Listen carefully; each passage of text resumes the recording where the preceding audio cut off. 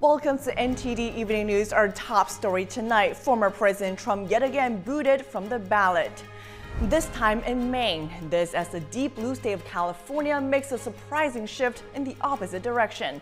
Melina Weisskopf has the updates. A narrow escape in Gaza's rubble. A baby girl miraculously survives. Meanwhile, the IDF saying they've uncovered a tunnel network used by senior Hamas officials.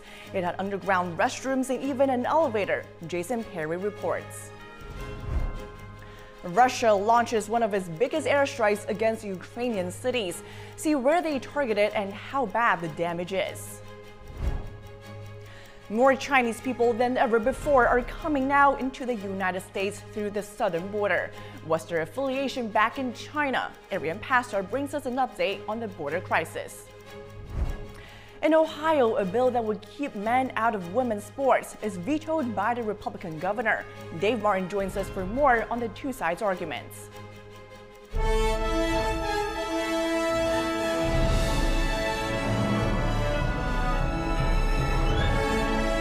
This is NTD Evening News. Live from our NTD Global Headquarters in New York City, here is Tiffany Meyer. Good evening and thank you for joining us tonight. I'm Iris Tao and for Tiffany Meyer. A second state removing former President Trump's name from the primary ballot, Maine. But deep blue California makes the opposite call. The discontinuity is ramping up the pressure on the Supreme Court to act. NTD's Melina Weisskopf has the story. Maine's Secretary of State is following in the footsteps of Colorado, interpreting the 14th Amendment in a way they say makes Trump ineligible to run for office, once again drawing backlash from Trump's own challengers. It's unconstitutional, it's anti-American, it's wrong. This should be decided by the voters of the United States. It should not be decided by courts. Secretary of State Shannon Bellows acknowledges that no one in her position has ever used their authority in this way, but she says that no presidential candidate has ever engaged in insurrection before, even as Trump has not been found guilty or even been indicted on a charge of insurrection. The charges against Trump in the January 6th related case are a mix of obstruction and conspiracy charges. This isn't about Donald Trump. This is about our constitutional rights and the ability of the American people to elect into leadership the people that they choose. Trump's attorneys argue that Bellows has a personal bias because she's referred to January 6th as an insurrection, and they've asked her to recuse herself. Trump's team will challenge her decision in court. Should the U.S. Supreme Court rule that Mr. Trump be on the ballot, I will in fact place him on the ballot. It's part of why I suspended the effect of my decision until the courts can act. So no ballots are being printed. Bellows' decision puts more pressure on the Supreme Court to act, especially as there's disagreements among the states over how to handle the issue. Other states saying not so fast. California being the latest to reject efforts to disqualify Trump. Late last night, the state's election chief, a Democrat, put out a list of certified candidates with Trump's name on it. Likewise, Michigan's Supreme Court this week rejected an effort to try to disqualify Trump. There have been several other states who have rejected such efforts, but there are also pending cases in a handful of other states. Now, one Republican Senator, Tom Tillis of North Carolina, plans to take this fight to the halls of Congress. He plans to introduce a bill to restrict federal funds from going to states that try to block candidates from the ballot. Reporting from Washington, D.C., Melina Weisskopf, NTD News. Israeli troops have uncovered an extensive underground tunnel network used by senior Hamas officials. An IDF officer on the front line in Gaza explains that it was equipped with underground restrooms and even an elevator. NTD's Jason Perry has the latest on the war and a warning. This report contains footage that some viewers may find disturbing.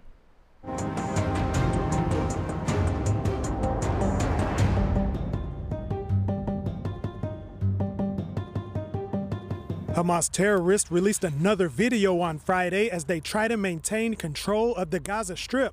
Terrorists sneaked through a destroyed building before spotting an apparent Israeli tank and firing an explosive at it. Although Hamas remains in full-scale war with Israel in the Gaza Strip, a Hamas leader at an unknown location on Friday said they're willing to consider any proposal to end the war. Egypt on Thursday said they had put forth a ceasefire deal and they're still waiting for a response. Israel, on the other hand, only wants a temporary ceasefire to release hostages, and afterwards plans to continue their mission to defeat Hamas. And the IDF is continually gaining ground on the terrorist group, as seen by this Israeli commanding officer in the northern Gaza Strip. We have found a very significant tunnel network of Hamas, a network used by the senior officials. This tunnel network is different. It has an elevator that goes down a very long tunnel shaft, going through a place with rooms, bathrooms, air conditioners, and the ability to conduct operations. IDF soldiers lined the tunnels with explosives, and after they got out, Israel's defense minister on Friday said the IDF is now focused on Gaza's second largest city, Khan Yunis, in the southern Gaza Strip. But discerning the terrorists from civilians can be difficult, as seen in this children's bedroom in Khan Yunis, a pink child's backpack filled with grenades and ammunition. Also on Friday, the Israeli government spokesperson said the IDF mistakenly fired the wrong munition in a previous airstrike, which resulted in the death of many innocent civilians. He said Israel regrets any loss of life because they're trying to do everything they can to minimize civilian casualties, while Hamas has a strategy of maximizing casualties. Meanwhile, on Thursday, after an Israeli strike in Rafah in southern Gaza, rescuers were able to pull this baby out from under the rubble, and this man ran with her to the hospital. She reportedly survived without any severe injuries. However, the baby's mother and sister were killed in the blast, and her father and brother survived. Other Palestinians displaced from the war, now living in tents in Deir al-Bala in central Gaza, shared their experiences. For a month we are here. We are suffering. No clean bathrooms, no food. It was really hard to find wheat. We suffer from everything, also water. We suffer from all sides. I buried my children, a child 16 years old, another one aged 18, something I really can't believe. Also, my nephew, he was 2 years old. I buried him. I buried my wife. I never thought in my life that I will bury my children. I thought they will bury me. Meanwhile, across Israel's northern border, Lebanese officials recently met with officials from France and the UK about the escalating war between Israel and Hezbollah. And an IDF spokesperson said on Thursday that if the diplomatic community cannot take care of the situation with Hezbollah, Israel will use whatever weapons and means they have at their disposal to take them out. Jason Perry, NTD News. Turning our attention now to the Russia-Ukraine war. Dozens were killed today when over 100 Russian missiles rained down on Ukraine. Ukraine says this was Russia's biggest airstrike so far in the war. Ukrainian officials said Russia launched 122 missiles and 36 drones against cities across Ukraine on Friday. At least 30 people were killed and over 160 were injured. Ukraine considers this the biggest aerial barrage of the war. The attacks hit Ukraine's capital, Kyiv. I was woken up at 7:30 a.m. by a horrible sound. It was so frightening. The missile was flying and everything was buzzing, whirring. I didn't know what to do. Other cities hit include Odessa along the Black Sea coast, Dnipro, Zaporizhzhia, and Kharkiv in the interior, and Lviv, a major city in the western part of Ukraine. The attacks caused widespread damage to local infrastructure. One person died, 8 sought medical help, 1 injured is in quite a severe condition. There's a lot of damage. Residential buildings are here. 10 residential buildings, practically all of them are damaged. Russia's defense ministry on Friday said that in the past 7 days, the military launched 50 group strikes and 1 massive strike with missiles and drones against Ukraine. Reporting by Allison Lee, NTD News. Meanwhile, Poland says a suspected Russian missile enters airspace today from the direction of Ukraine before vanishing off radars. And Poland is a NATO member state. It didn't take any actions against the missile, but is now investigating the incident. And now Chinese citizens at the U.S. southern border. In November, the U.S. Customs and Border Protection saw more encounters with Chinese migrants than ever before. This comes as a new report says that the FBI can't keep up with DNA testing for illegal immigrants. NTD's Arian Pastor has a border update. New numbers show that Agents for Customs and Border Protection, or CBP, encountered almost 5,000 Chinese nationals at the southern border in November. In November of last year, the number was 10 times lower at around 500 encounters. Back in June, Homeland Security Committee Chairman Mark Green told the Daily Wire that those immigrants have ties to the Chinese People's Liberation Army, or PLA. Verification that the individuals being released into the United States come from or have ties to the PLA. It came from a sector chief. And in terms of overall encounters, November is in second place. The month saw about 250,000 people. Only September of this year saw more encounters at the southern border. Also, the FBI reportedly has a huge backlog of testing immigrants' DNA. That's according to the Daily Caller, which released internal communication from Homeland Security on Friday, appearing to show that the FBI doesn't have enough money to run the program, which is a statutory requirement. They are looking at a 15-month backlog.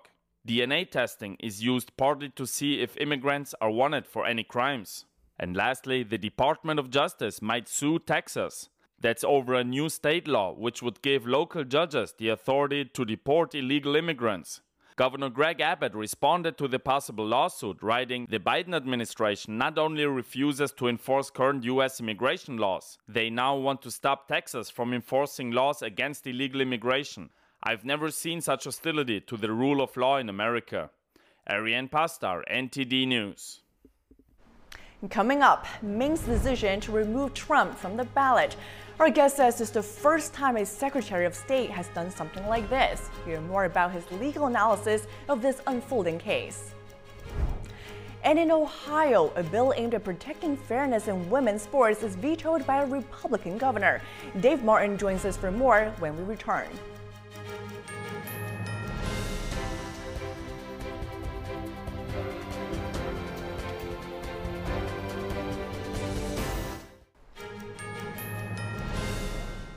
What's the Maine Secretary of State arguing? What will happen from here? Joining us now to unpack Maine's decision to remove Trump from the ballot, we have Mark Miller, Senior Attorney at Pacific Legal. Mark Miller, thanks so much for joining us. It's a pleasure to join you, Iris. Thank you for having me on. Thank you. And first, there are a lot of controversies surrounding the Maine decision, among them that the person who made this decision is a Democratic state election official, not even a court, like in the Colorado case. So explain for us how the Maine State Secretary was able to make that decision and whether it holds legal weight under the Constitution. Yeah, so the Maine Secretary of State is a Democratic Secretary of State, and she took this position because statute does allow her and requires her to decide who should be on the ballot, usually to see whether they're qualified. But this is the first time where a Secretary of State in this position is deciding to rule that the candidate is not qualified, President Trump, because he was an insurrectionist. So that's new, and that definitely will get challenged in court, as President Trump's lawyers have said. And now going back to the fundamental legal debate here about the 14th Amendment, the argument that Trump participated in an insurrection, as the Maine Secretary of State alleges, despite the lack of a criminal conviction, does that argument hold up under judicial scrutiny? Well, that's the $64,000 question, Iris, and certainly there has been no conviction. There's nothing in the Constitution or the 14th Amendment that says there has to be a conviction, but on the other hand, it does seem peculiar that a Colorado Supreme Court, 4 justices out of 7, or that a Secretary of State, who's not even, as you said, a lawyer, let alone a judge, is deciding that they think the Constitution applies, the 14th Amendment applies, and that they can unilaterally bounce President Trump from the ballot. And of course, Jay Sekulow, on behalf of the Colorado Republican Party, has appealed this to the U.S. Supreme Court, that Colorado decision. The Maine decision will be probably hot on the heels of that case, and I think ultimately it will be the U.S. Supreme Court that has to resolve this. And as you mentioned, Trump's team is already vowing to appeal, and both the Maine and the Colorado decisions are currently on hold until legal challenges make their way through the courts. So dive into the specific legal timeline here. What's coming next, and how fast can we expect things to unfold?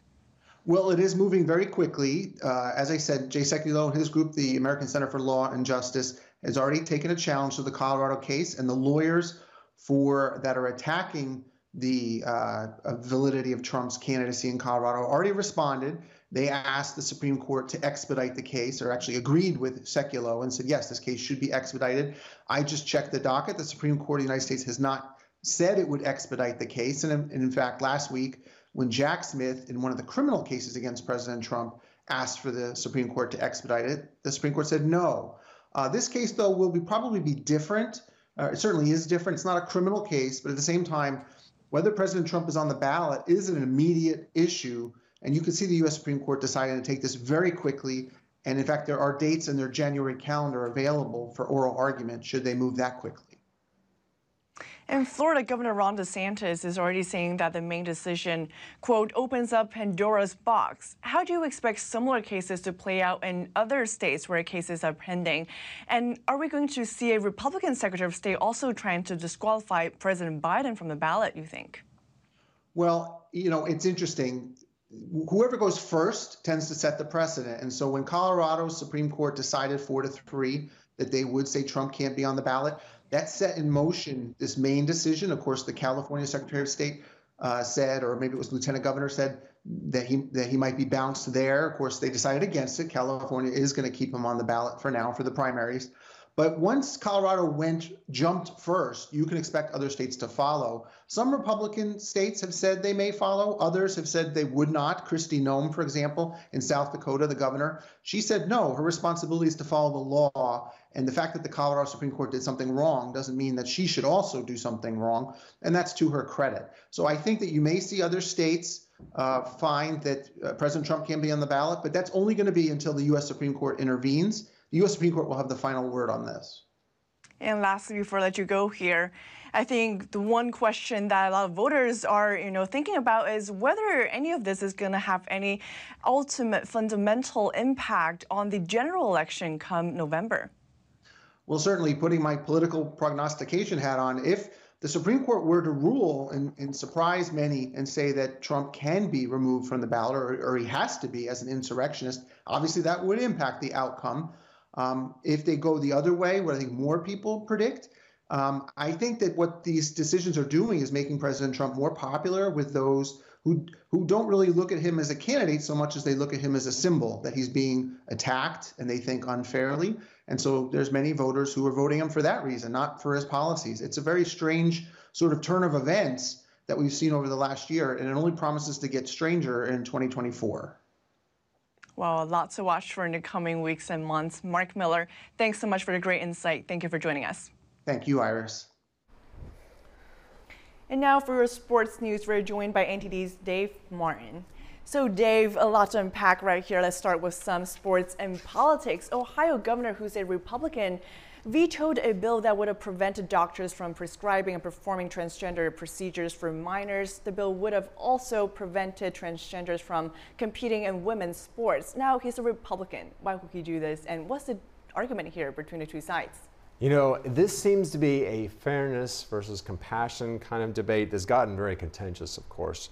I always hear from one side that these rules exclude transgender athletes from playing sports, but I found that to be somewhat misleading. They usually just force sports teams to be separated by their gender at birth or whatever XX versus XY chromosomes, like they've always been. But everyone, of course, is either one or the other, so I really don't see how anyone is excluded. Now, clearly, there are physical differences between men and women. Men have larger lung capacity, stronger bone density, and of course, higher testosterone levels, which builds muscle. Now, if you think about it, why are steroids banned in every major sport? It's because it increases testosterone, which of course is a huge competitive advantage.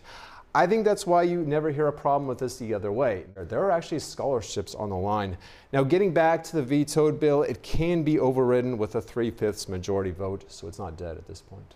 And Dave, you have talked with a number of female athletes yourself who have, of course, told you that it's not fair to compete against men in sports. What about the fact that they might have to change in the same locker room? This is actually the bigger issue. Former NCAA swimmer Riley Gaines was in tears talking about her experience with this on Capitol Hill. It's hard to believe there are so many lawmakers that are for this, given that it could affect someone close to them. There have been plenty of sexual misconduct incidents in bathrooms and locker rooms as a result of this. You know, when I interview these girls, there's always two questions I want to know. What percent of their female peers support males competing against them? And what percent are fine with changing in the same locker room with them? They all say the vast majority of girls are not for competing against men. None of them know anyone who's fine with changing in the same locker room with them. I think these politicians would do well to talk to these girls before deciding these things. And now shifting gears to talk about golf here. We know the year-end deadline for the proposed merger between PGA and LIV is fast approaching. We're just a few days left in the year. Is there any word of extending that proposal, or otherwise it's going to just fall apart? Well, according to a report in the Telegraph, the deadline is going to be extended. Now, no specific date was given, except that the hope is that it's going to be done before the Masters, which is in April. Now, I'll say this merger seemed to be, a life support just a few weeks ago when LIV poached another one of the PGA's players, Jon Rahm. Now, there are also reports that the PGA was entertaining U.S. investors as well, so it's gone both ways. The two seem to be back to being rivals instead of working together to create a deal. Now, it certainly seems like each side needs what the other has. The PGA has a very marketable brand, while LIV, or really the Saudi Arabia public investment fund that owns it, has vast wealth, a lot of money. Now, it doesn't mean they can make a deal, so we'll have to see where this actually goes. Well, that's for sure then. Thank you so much, Dave, for your insights as always. Thanks, Iris. And coming up, with year 2023 almost over, we look back at some of the year's biggest stories in the final part of our yearly review series. And NTD business host Don Ma joins us to take a look at some of the biggest moments in the real estate sector and the job market this year after the break.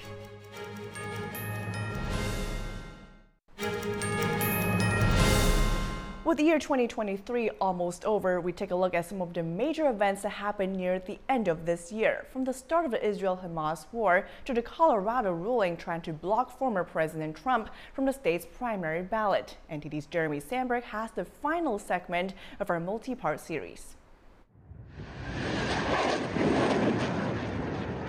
Hamas launches a terrorist attack on Israel October 7th, firing thousands of rockets from Gaza and breaching the border to murder civilians in towns.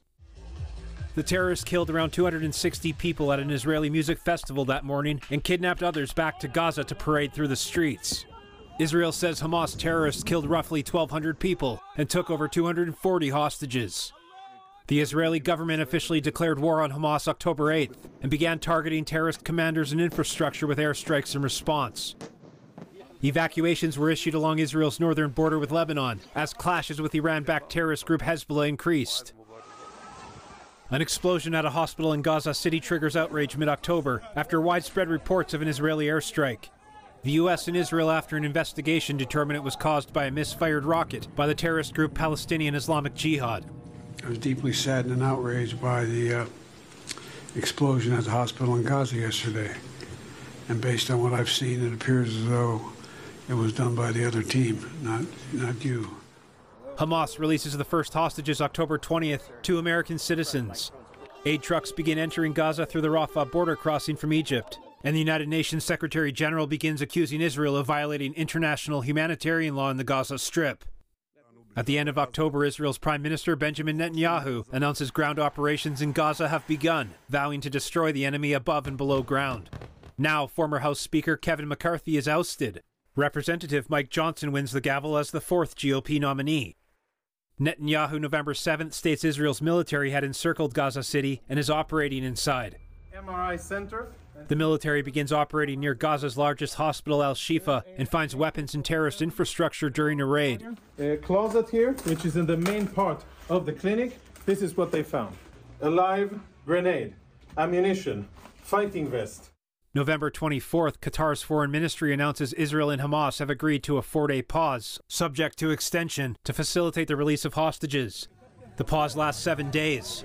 Hamas releases around 100 hostages in exchange for roughly 210 Palestinian prisoners held on terrorism-related charges.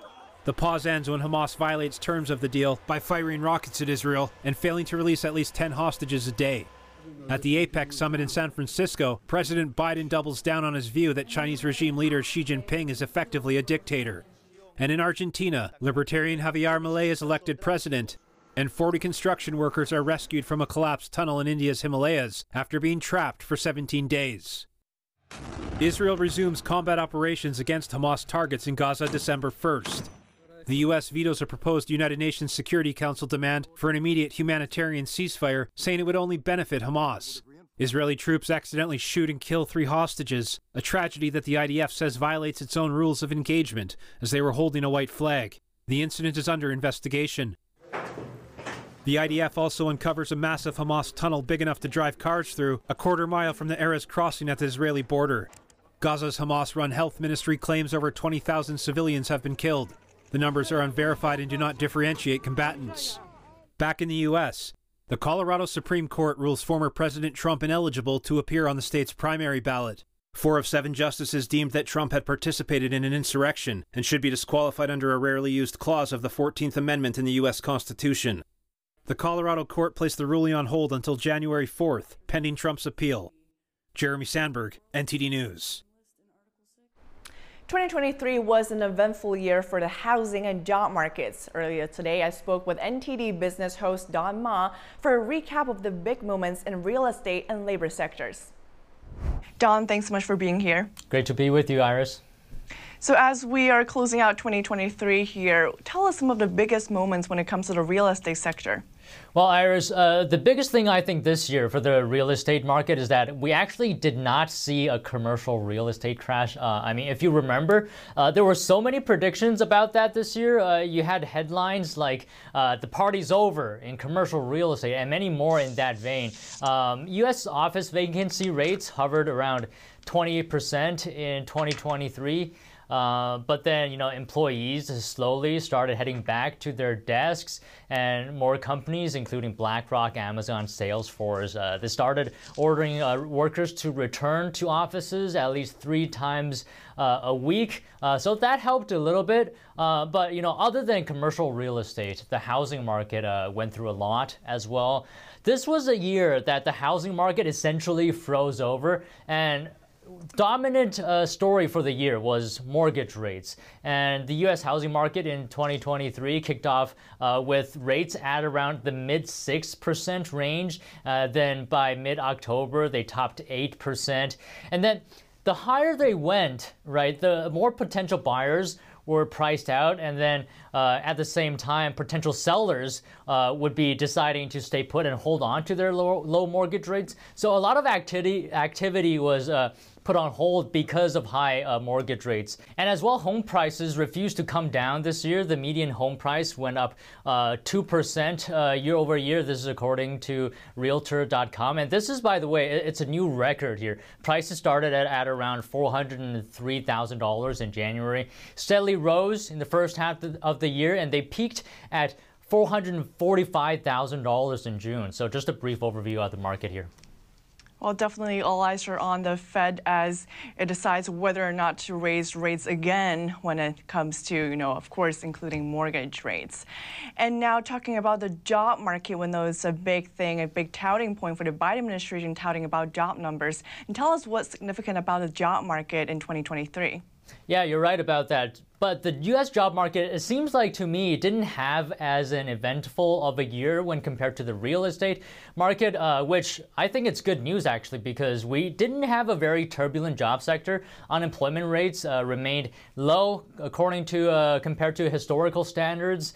Despite, as you mentioned earlier, the Federal Reserve's rate hiking campaign, we saw solid job growth month to month for the whole year. In fact, the market started off pretty hot and then started to cool a little bit and started to normalize later in the year. And I think one of the top points of discussion this year was actually how tight the job market was. At one point, there were around 2 job positions open for every 1 single person looking for a job. So, a lot of employers faced challenges in hiring this year amid a labor shortage.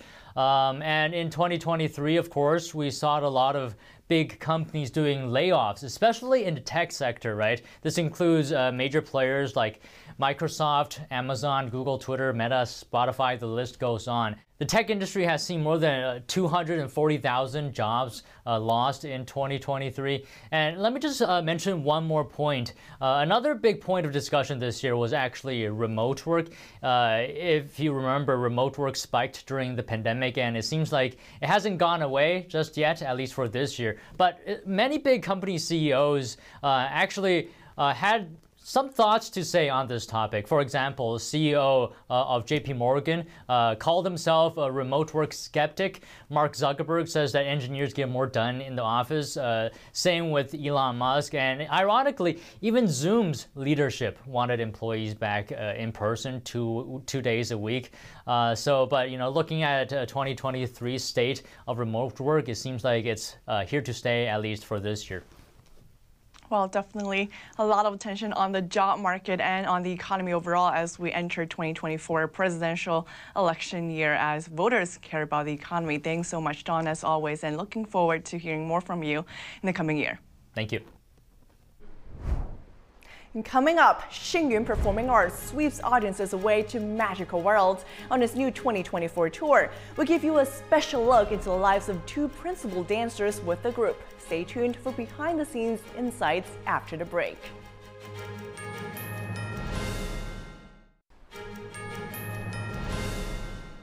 Welcome back. Now we'll bring you an exclusive interview with 2 principal dancers from Xingyun Performing Arts.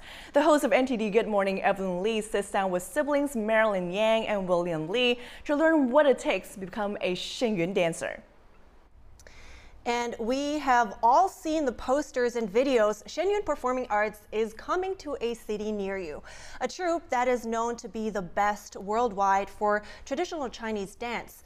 But what we see on stage is a result of years of hard work. So what's it really like behind the curtain, and what is life like as a Xingyun dancer? We have the pleasure to welcome Marilyn Yang and William Lee with us today to talk about this. And what many don't actually know is that they're siblings. So welcome to both of you. So what is it like? What was your childhood essentially like? Because that involves a lot of hard training and work and discipline at such a young age. Yeah, I mean, once you start dancing, it's like you flip your world upside down. You're training for hours every single day. So you have a lot of basic dance training, but on top of that, also rehearsals. So every year we're putting on a completely new performance. That means we're on the road for 6 months and also at the base in New York for 6 months. And it's just a lot of training, very physical, but also a lot of mental. It's very mental because, learning movements is tiring, it's hard, and you have to use your brain just as much as your body. How did you even get, or how did either of you get to start to be dancers in Xingyun? How did this come about?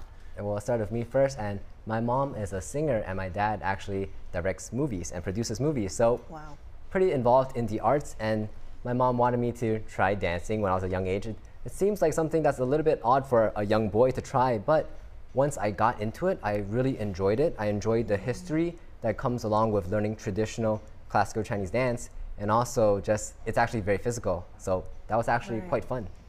That's nice, so that it was fun on top of all this hard work. And then you decided to, let's say, follow in his footsteps, right? Even though did he tell you about how much hard work that would be?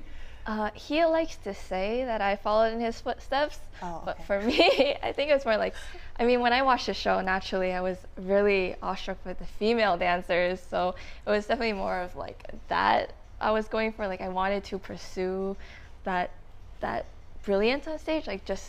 It's just a really nice experience. Even when I was a small kid, it was like one of my deepest memories. I just kind of went blind into it, and of course it was like a shocking change in lifestyle and everything, but it's definitely, I think he supported me coming and joining Xingyun because he knew how much it benefited his life, and it really made, I think, a change for all of us. So when you went into it, how did you feel like, was there when you found out what it actually involves, how was that like for you? I think at first it was more like, oh, the show's so pretty and you just want to be on stage and just perform. But I think there's a lot that came into it that it's like, it changed me as a character, and definitely a lot of to be able to train and try to become professional at anything, and dance especially, you have to have a lot of self-discipline, and it's a lot more than just the physical aspect, like you said. I think it's a really humbling experience. Humbling experience. So how was it for you? Was it difficult? I imagine as a 13-year-old boy, you also need to build up that discipline. Was that something difficult to do? Definitely very difficult, but it's something you need to find what drives you to be a dancer. Like, just going into it because you like it, that's how you start. But as you dance, or doing anything in life, you have to find, when things get tough, what really drives you. And for me, even though I was young at the time, the mission of Xinyun is actually something that is really amazing. To revive a culture that was almost destroyed, to revive 5,000 years of traditional Chinese culture. And I think when you think about it, even when things get hard, that is actually something that's very inspirational for a young person, and it really drove me through some of the tougher times. That is incredible that you understand this. How long have you been dancing now, and what keeps you going now? I started dancing when I was 10 years old. I would say that there's so many aspects to it. I definitely agree that it's something it's hard to wrap your mind around at first at such a young age, that I'm going to be reviving traditional Chinese culture. But as I got more into it, I realized that it's just something it's something that's so much bigger than myself, and it was a really special feeling to know that I'm part of something bigger and I'm part of a team. What would you say is the hardest part, and what's your favorite part of being a dancer? Who wants to go first? I would say the hardest part is just trying to become really skilled at something. It requires a lot of practice, and there's always going to be times when you don't want to get up in the morning to continue the same schedule. It's just it requires a lot of self-discipline, and I think that's something very challenging, because we always have those lazy days, and yeah, and you want to always be better than the you were yesterday. So if you want to keep on climbing up that hill, really, it's sometimes you just feel like you stay in the same place for a while and you don't really see much improvement. So it takes a lot of, I think, just the mental push to strive to become better, and know that there's no limit to no limit to how good you can get. So it's always, you got to keep pushing yourself, and I think that's something that's really challenging. Be better than the you yesterday. That's awesome. What about you? Something really hard is just the training can get very repetitive. It's almost like you can think about going to the gym and working out, right? You have to do the same motion every time, the same amount of reps, and you have to keep building on top of that. And then maybe you recover a day, and the next day you want to go back. You're still kind of sore, but you still have to go if you want to improve. So dancing is the same thing. The training is quite repetitive, but what we present on stage every year is still different. So there's both sides of that coin, where it's repetitive training, but new performance for us every year. So what is your favorite part? Would that be your favorite part, to perform on stage? You know what's really good about being at Xinyun is that we perform all over the world. And I started young, but I've traveled to so many different countries, over 100 different cities in the world, performing and presenting classical Chinese dance on stage. It's something that I'm quite proud of, but it's just a really good experience for a young person. That sounds awesome. You had mentioned before, which is the mission of Xinyun. So tell me a little bit more about what the mission exactly is and why it resonated with you. So the mission of Xinyun is to revive authentic traditional Chinese culture. And why that's important is because the CCP that's in China today, the communist regime tried to systematically destroy traditional Chinese culture when they took over China. So there was a cultural revolution, and they actually systematically tried to destroy Chinese culture. They said that everything that is old is bad, like faith and tradition, all of these things that Chinese people have resonated with and is really the backbone of Chinese civilization for over 5,000 years.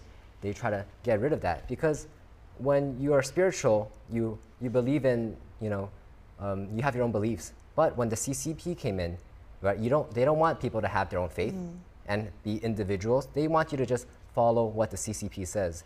So really, they actually try to, they had all these different movements trying to destroy culture, and all of a sudden Shen Yun comes in, and we're trying to revive this tradition, revive this culture, which is the backbone of Chinese civilization. And they're actually quite scared of that. So they've interfered with a lot of our performances all over the world. They interfered? How so? So, for example, when we try to perform in some theaters, for example, in South Korea, in Dominican Republic, and even in America, they would send letters to the theater managers, and they would try to convince them not to host Shen Yun. Yeah, I think that's good to bring up because that's a really dark part of history that I think people should be aware of. So why is it so valuable, this traditional Chinese culture, that you want to share it with the world?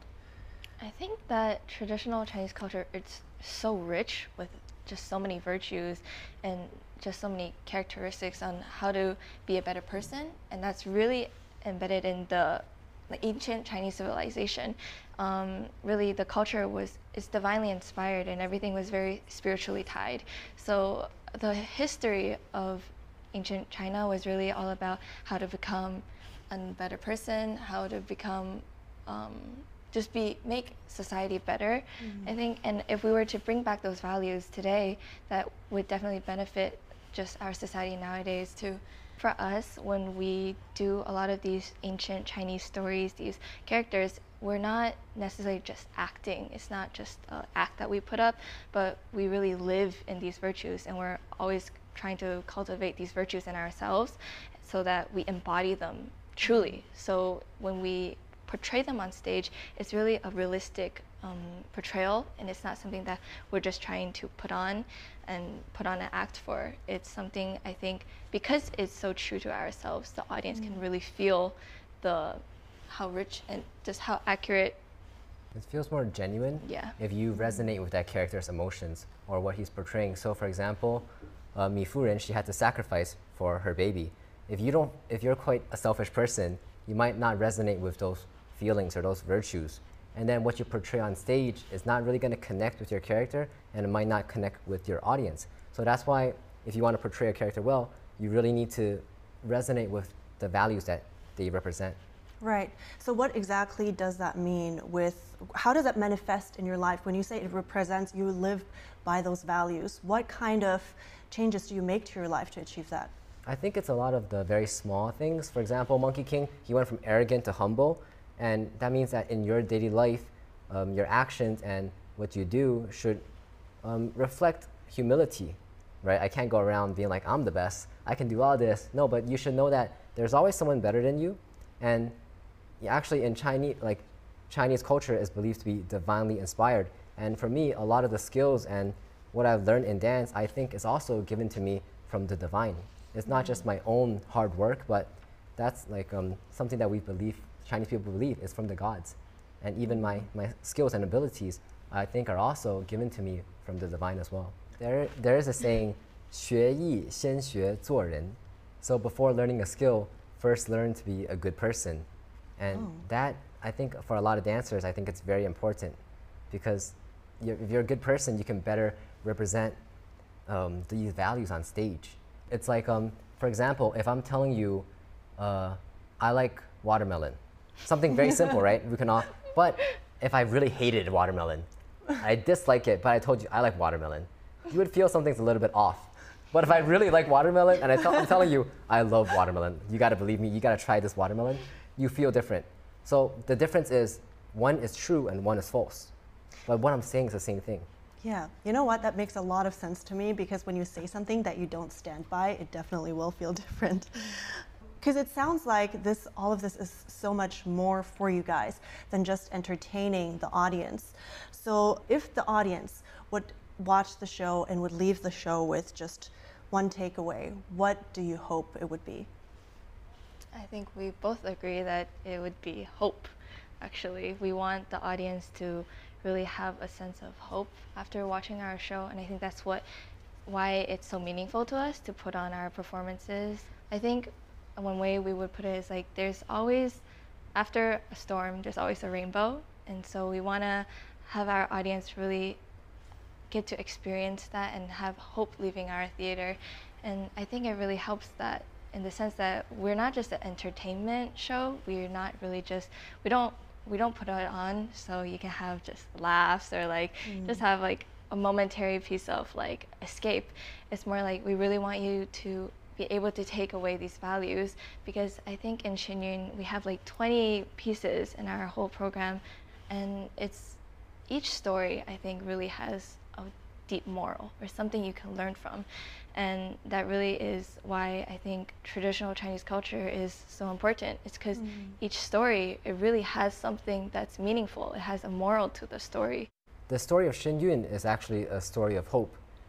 Chinese culture was almost destroyed because of the CCP, but Shinyun was founded in America, where we were able to revive this traditional Chinese culture and share it with the world. And hope is something that is not a value that is only good for the Chinese people. Hope should be something that everyone all over the world it's something that everyone can resonate with, this story, and it might just inspire you a little bit in your daily life as well. And along with it is the tradition and virtues of Chinese history and Chinese culture. It's something that's universal. So a really important parts of Chinese culture, such as faith, compassion, and humility, these are all things that we can have a little bit more of in our daily lives. I just mentioned in the beginning of this interview, you guys are almost off to the airport. You guys are starting your tour. So where can people catch you guys on stage this season? I'm back in Europe. My company's in Europe. Yeah. So we have 8 companies and we're traveling all over the world, but check out Shinyun.com for specific cities. So are you going to be in Mexico again? I will be in Mexico this year. But okay, always. If you want to find William Lee, just find him in Mexico. Okay, maybe I'll come and wave to you from offstage. All right, it was a pleasure talking to you today. It was very insightful. I'm very inspired, I have to say. And that's all for today's news. Thank you for tuning in. I'm Iris Tao. Tiffany will be back on Monday. Until then, wishing everyone a happy new year. Good night.